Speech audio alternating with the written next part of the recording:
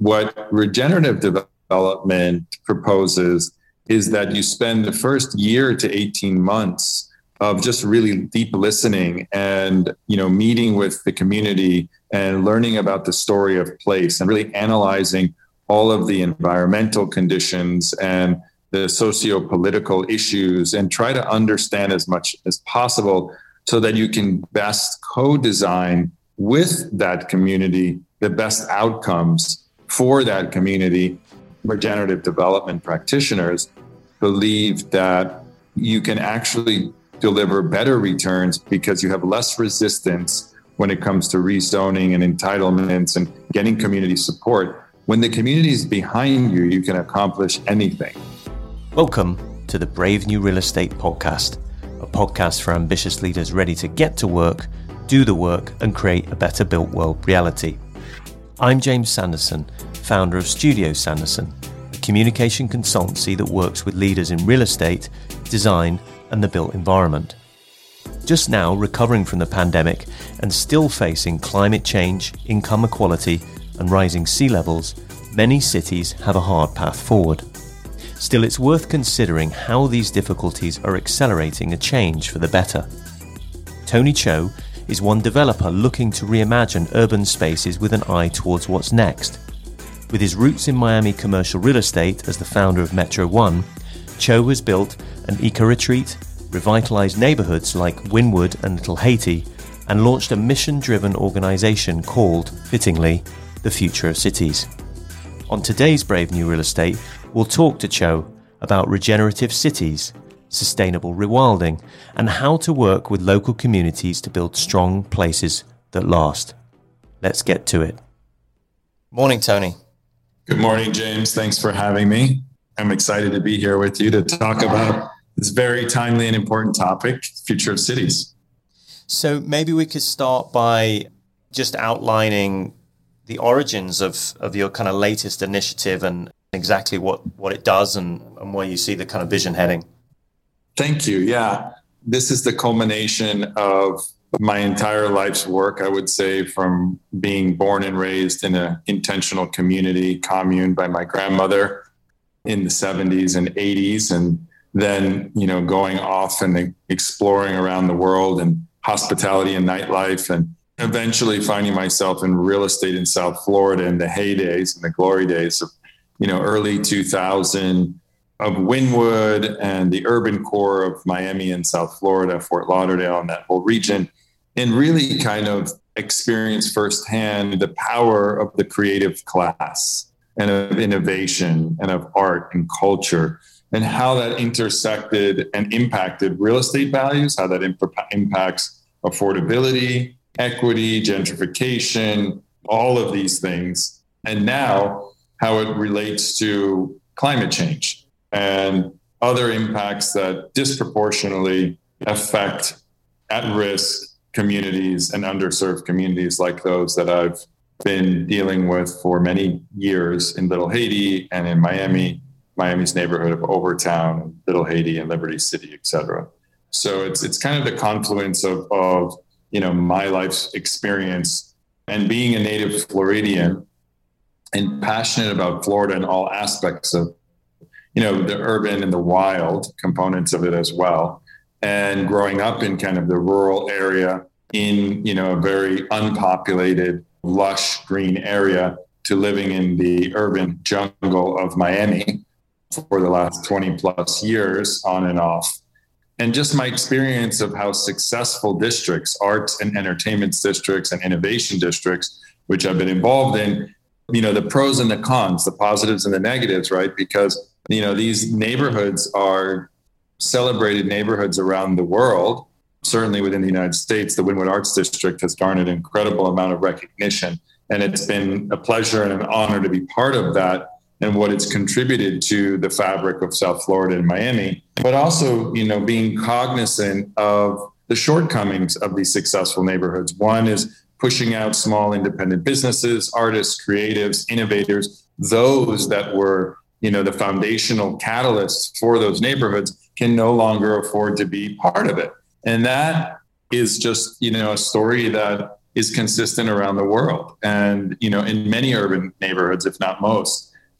I think what inspired my work that culminated into launching the Future of Cities, which now has been an almost 3-year endeavor of really deeply thinking and holding this inquiry around how do we co-design and co-create communities, neighborhoods, and cities that are regenerative, that are equitable, that are sustainable, that are thriving. Nothing's going to be perfect, right? Because civilization and cities are an ecosystem representative of many different components, many different aspects, from the political leaders, the urban planners, the private sector, the public sector, all of it, in a melting pot of ideas and controversy and complication, human conditions, and now dealing with direct impacts of climate change. So really the idea was to synthesize my learnings and then really align and create a coalition of very diverse thinking around city building,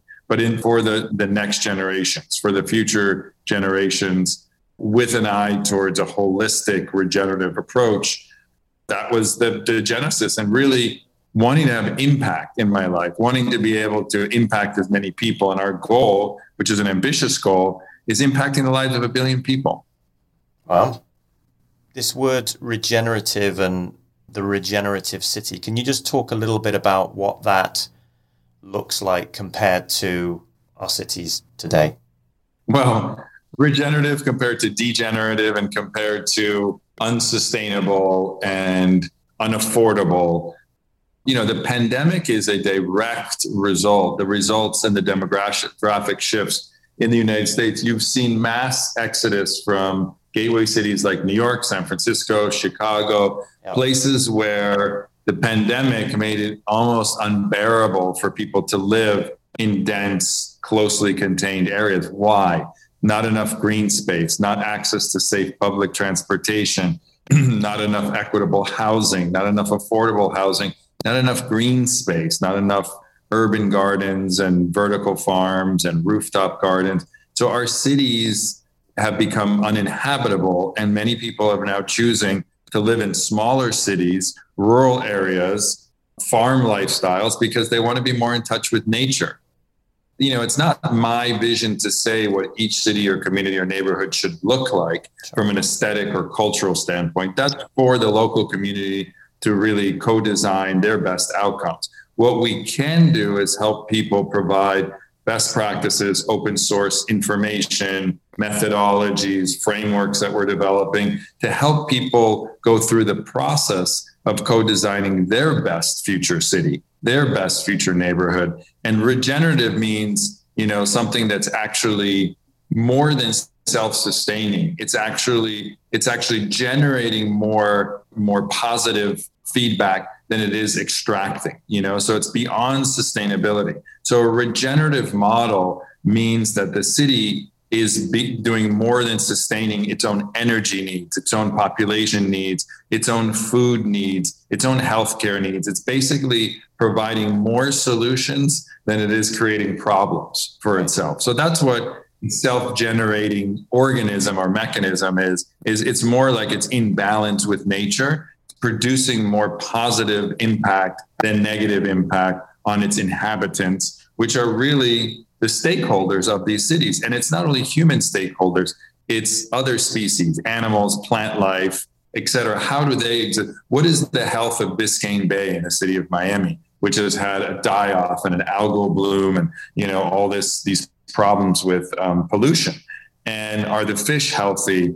Is the wildlife healthy? How are we living in balance with nature? What kind of an ecosystem actually exists? And I think that's where it may seem a little far out there for them. People are like, do I want wolves and coyotes living in my cities?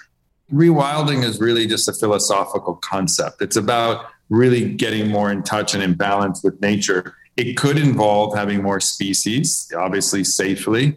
And I think that there's a space for that in terms of planning, depending on what the geographic area is, depending on what the species are. I think all those things can be planned for. But really, rewilding is really becoming more in balance with nature and also following biophilic design principles, and basically designing as nature. Nature has evolved over billions of years and really is the most resilient system that exists out there. Human system is an artificial system that, is imperfect and has not evolved over, millions and millions of years. And so, while we're advancing technologically, we're regressing in many other aspects. So just to touch more on the rewilding aspect of this, I've read the Isabella Trees rewilding book, who, introduced fauna on estate in the UK to revitalise and rebirth, if you like, the environmental ecosystem. It appears that once you let things self-evolve and self-regulate, that it doesn't require as much maintenance and resources. Is this efficiency aspect one of the kind of best business cases for getting more heavily involved with rewilding? Or is that something we're still trying to work out? Our theory is that this is the best business case. Right. Biophilic design is in harmony with nature, and it follows principles of more efficient design that's in balance with nature, that requires the least amount of inputs for the most amount of outputs, whether it's in organic farm, like permaculture principles, or whether it's in, architecture and design with passive housing, passive house, designs, and, designing where there's the most sunlight and gain and where you're going to put solar panels. So I think, evaluating your site and evaluating the geography of where you are, that informs your decision. The materials that you use. I mean, the material science space, the construction industry is ripe for disruption. There's a whole slew of new solutions that are being introduced that in 10 years from now, the way that we build and the way that we construct and the materials that we use will be completely different. And so, like anything, we're heading for a major disruption. So many different aspects kind of coming together in what you're doing. Is there some case studies in the back of your mind, things that have inspired you, or places?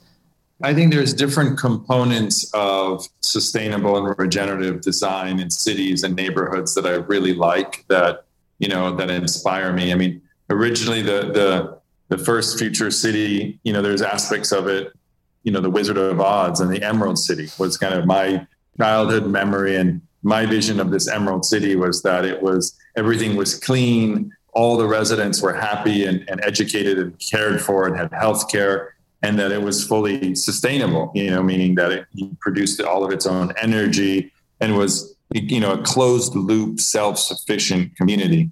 Scandinavia, Denmark, Sweden, Norway, all these kind of Scandinavian countries are examples of successful countries in the sense that they have some of the highest happiness quotients of any countries in the world. And so it depends on how you rate success. Is success financial success only? Right. Is it a happiness indicator? Is it a health indicator? What determines success? And I think these days it's the balance of all of those things. It's financial, it's social, it's environmental, it's communal. All of those things have to come into line. And so there aren't too many places. I mean, there are specific projects and there's specific activations. Like in New York, the High Line was, kind of a rewilding project. Yeah. Yeah, it's a public park on an elevated train, right? It's taking some old infrastructure and making it green and making it accessible. And then it becomes public transportation. It's equitable access. You don't charge for access to it. In Miami, we have the Underline, which is converting 10 miles of defunct, derelict areas underneath the metro rail. My friend is spearheading this project called the Reef Line, which is 7 miles of artificially creating a new reef line.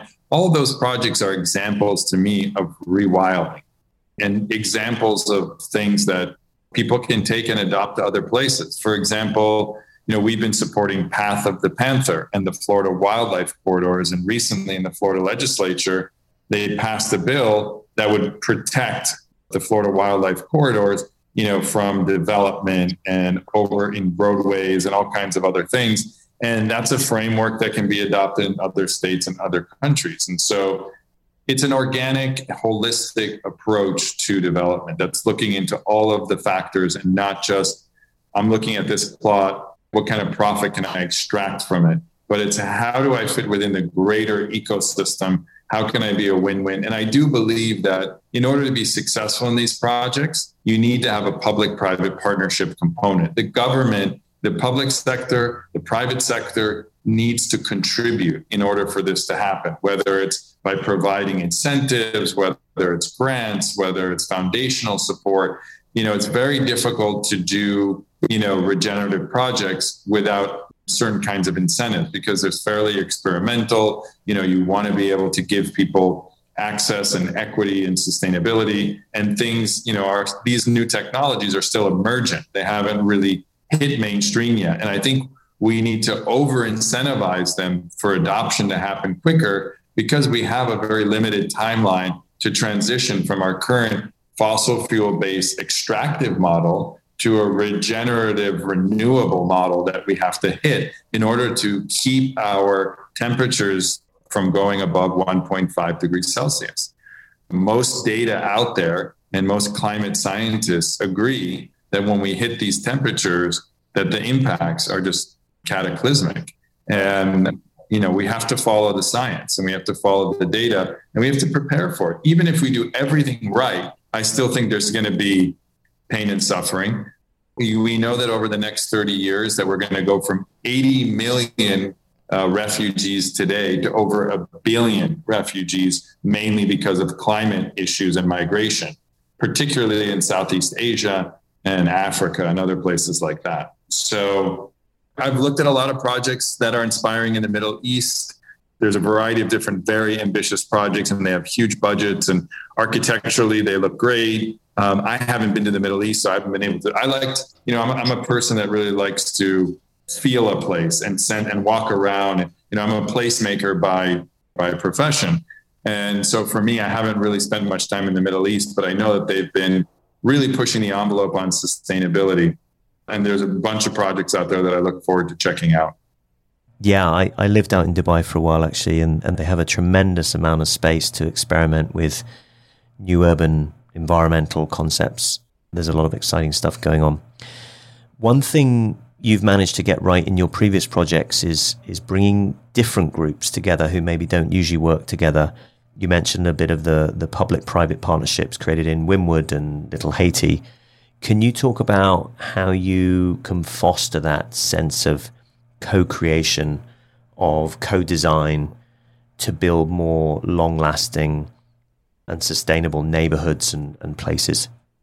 I think this is the systems theory that anchors regenerative development theory, which was largely developed by Regenesis Group, which is Bill Reed and Pamela Mang and these guys, and who are advisors of ours. And basically their theory, and some of it is intuitive and instinctive that I applied when we were in Wynwood and in Little Haiti. Some of it is more practical. And really, I think the traditional method of development was, a developer, predominantly male, predominantly white, at least in this country, would identify a piece of property they would buy and they would do a highest and best analysis. Where can they make the most money? And really that was their main consideration.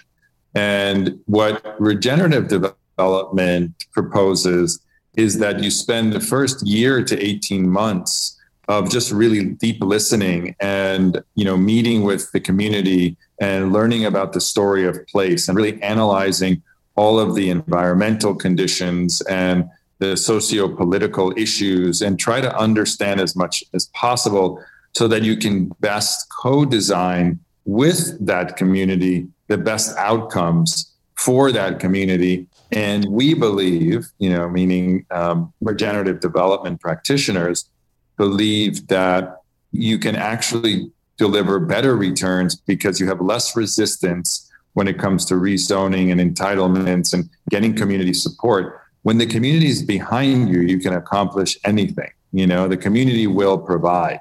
When there's momentum, you can pretty much get what you want, because you've earned trust and you have integrity and you're doing it that way. Now, financially, it's not always people can't afford necessarily to sit on a property for a year and a half. And that's where the financial incentives and the social and environmental practices need to come more in alignment. And so most people were colonizers. They're saying, I'm going to buy this piece of land. I don't care who was there before, whether it was Native Americans or African Americans or whomever. I'm going to put a golf cart there. Why? Because that's what's going to make the most money. Does that really actually serve the community? You look at New York and London, and the wealthiest places in the world. Most of the housing stock, a good percentage of it, is second, third, fourth, fifth homes where people spend less than a couple of weeks in, and they sit vacant in places where you have then millions of people living in poverty in abhorrent conditions. You have all of this vacant luxury real estate. So when you think about it, do people need 10 apartments? Do they need 20 apartments? I mean, and I'm not proposing something socialistic. I'm just proposing something that's more in balance. And it's really about incentivizing. Why, if you're a developer and you're going to take the risk to take on a massive loan, would you go and do something that's more experimental? Why wouldn't you just do something that has a proven record like multifamily or luxury condos when you can make the most amount of money? It's the easiest to finance. Why are you going to do crazy projects like Wynwood and Magic City like I've done? And I've proven that, if you're in it for the long haul and you have staying power, that's the other thing, then you can really achieve outsized returns. On average, my projects over the last 10 years have achieved north of a 40% IRR.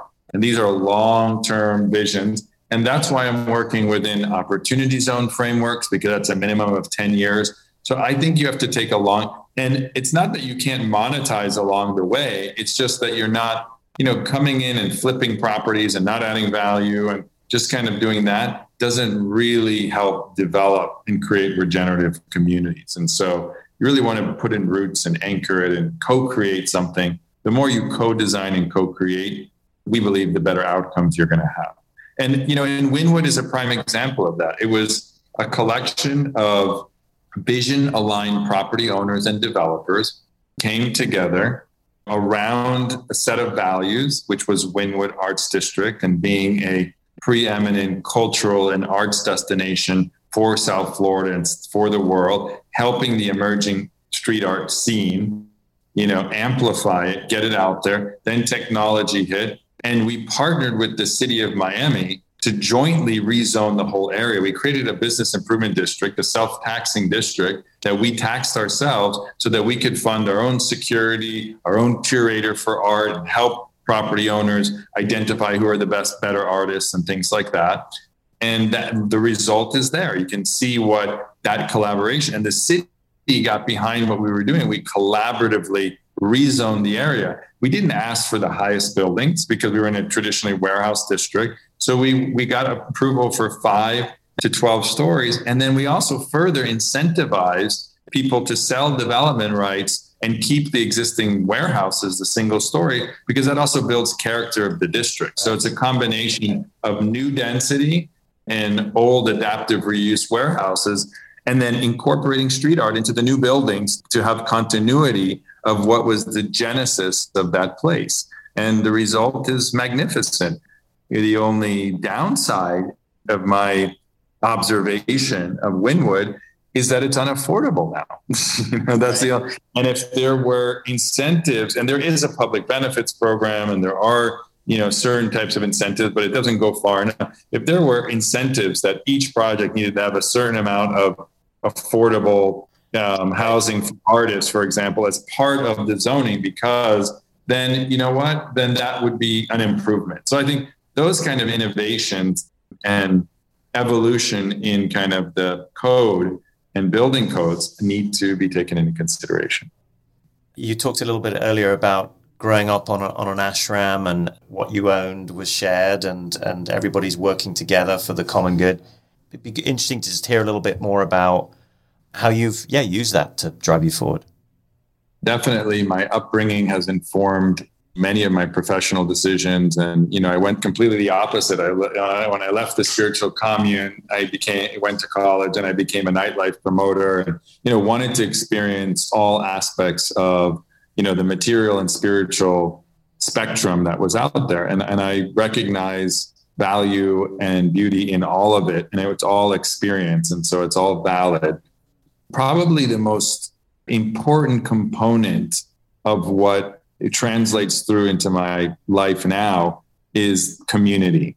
Everything, whether it's Apple, iPhone, whether it's Tesla, whether it's a product, whether it's a neighborhood, whether it's a community, community is central to all of these things being successful. People want to belong something. They want to be part of something where they have shared values, and it makes life better. It makes life better to have community.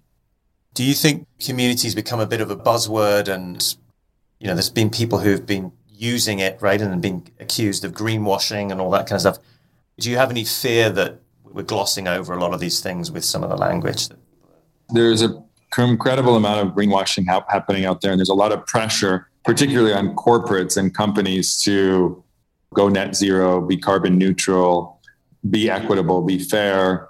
There's a whole diversity, equity, inclusion movement, and I think it's needed and it's important. And I think it's better that it's there. Even if people are faking it in the beginning, at least they're faking at least they're aware of the importance of it, and it's better that than the alternative. So yep. I think people can sense whether things are authentic or not authentic, and I think that's what makes the difference between usually between a successful community campaign and an unsuccessful community campaign. The more connected the developer becomes with the neighborhood, the community, the more they're part of it. And so the more time they spend in it, and are not, trying to develop remote control, the better results and outcomes they're going to have. Fantastic. You said you've been working on the future cities for the last 3 years. How much has COVID shifted your vision or accelerated it? I was originally going to launch a year ago because I've been working on this platform for 3 years. And then the pandemic happened and, everything changed and everybody's perspective changed. And then the thesis only became more strong through the pandemic of people wanting transition and change and rethinking all systems, financial systems, political systems. There was the Black Lives Matter movement that happened. There was the crazy election that we all went through that we're still dealing with remnants of today. So there was a lot of upheaval, a lot of transformation, metamorphosis. And I think it was kind of like the butterfly and the moss crystalline, the chrysalis that came together, which is this gooey, imaginal cell material that has now been the kind of foundational blocks for reimagining a new civilization. And I was in nature a lot of the pandemic. And, for me, it was about getting reconnected with my source, with nature, and really witnessing in the conversations that I had over that time, many hundreds of conversations with people all over the world about regenerative development, sustainability, community, future of cities type conversations. And I just progressively started meeting more and more people who were really open to this concept. That before it was, I created a green building resource center in Wynwood 16 years ago, and no one really paid attention to it. It was way too early.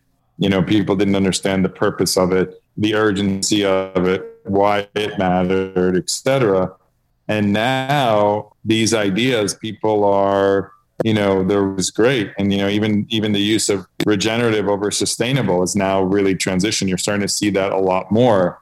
And so we believe that we can help build and inspire a movement. And we get back to how are you going to impact the lives of 1 billion people? It's through open sourcing and sharing these ideas that then they become part of their DNA and their ethos, whether it's developers, city planners, government leaders, politicians, whomever, by learning these ideas and then taking hold of them and then sharing them. That's how we're going to disseminate this information that will inspire people, to do whatever project at every level, whether it's an investment or whether they're buying a condo and say, I want to, incorporate composting into my condo. And now there's a new hydroponic system that's affordable. I can grow all my own fruits and vegetables right on my balcony, and I don't have to go and shop for these things as much anymore. And really being part of the solution, I think technology and products are catching up to that to really provide those solutions, because people, I think, got scared about being self-sufficient. There's a lot of people wondering,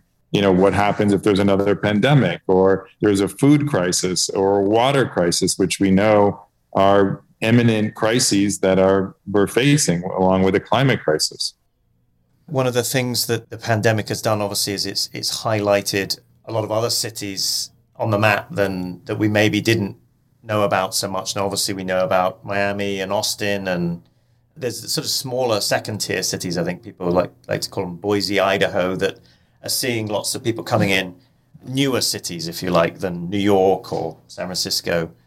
Is there an approach to this that you've seen of like how you rewild and these kind of smaller places that, or even, I suppose, the flight to the exurbs or the suburbs, right? There's a different kind of focus of what city used to mean now than I think pre-pandemic.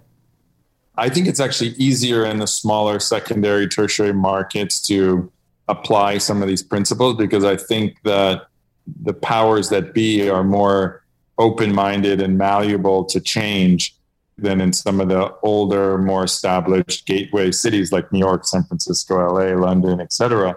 But I think that these principles, because of the speed at which information travels now, and so many more people are connected, especially because of the pandemic, because now you have, grandmas and grandpas that are using Zoom now, which weren't a year ago, because they had no choice. If they wanted to be connected and see people, they had to do what we're doing now in Zoom. So that has really, I think, changed the whole game around information travel and also information equity. And there's a big movement to be able to supply everybody with free access to internet, because now it's a necessity for education. Yeah. You can't learn and you can't be part of this economy without having internet. It's just now you can't be competitive. You can't get an education.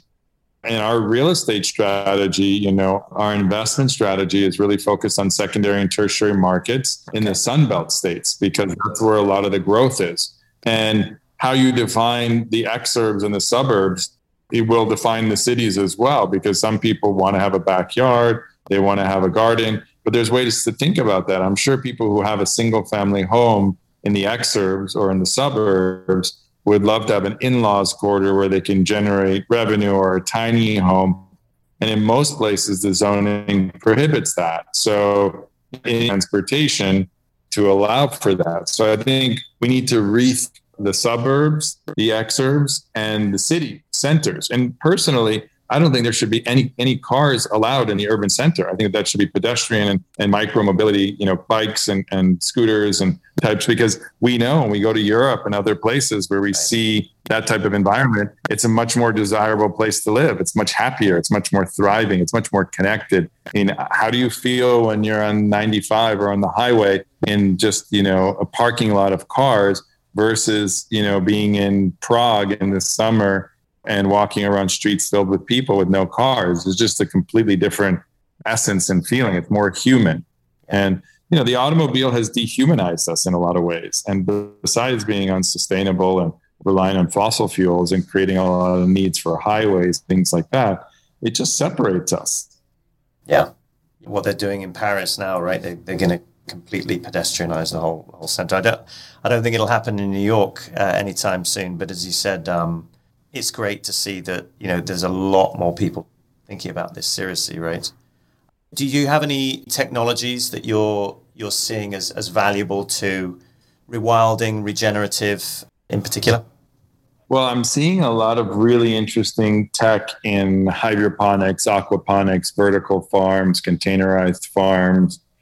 Those types of solutions I think are really exciting, and just kind of the level of production and efficiency that each new data and generation comes up with.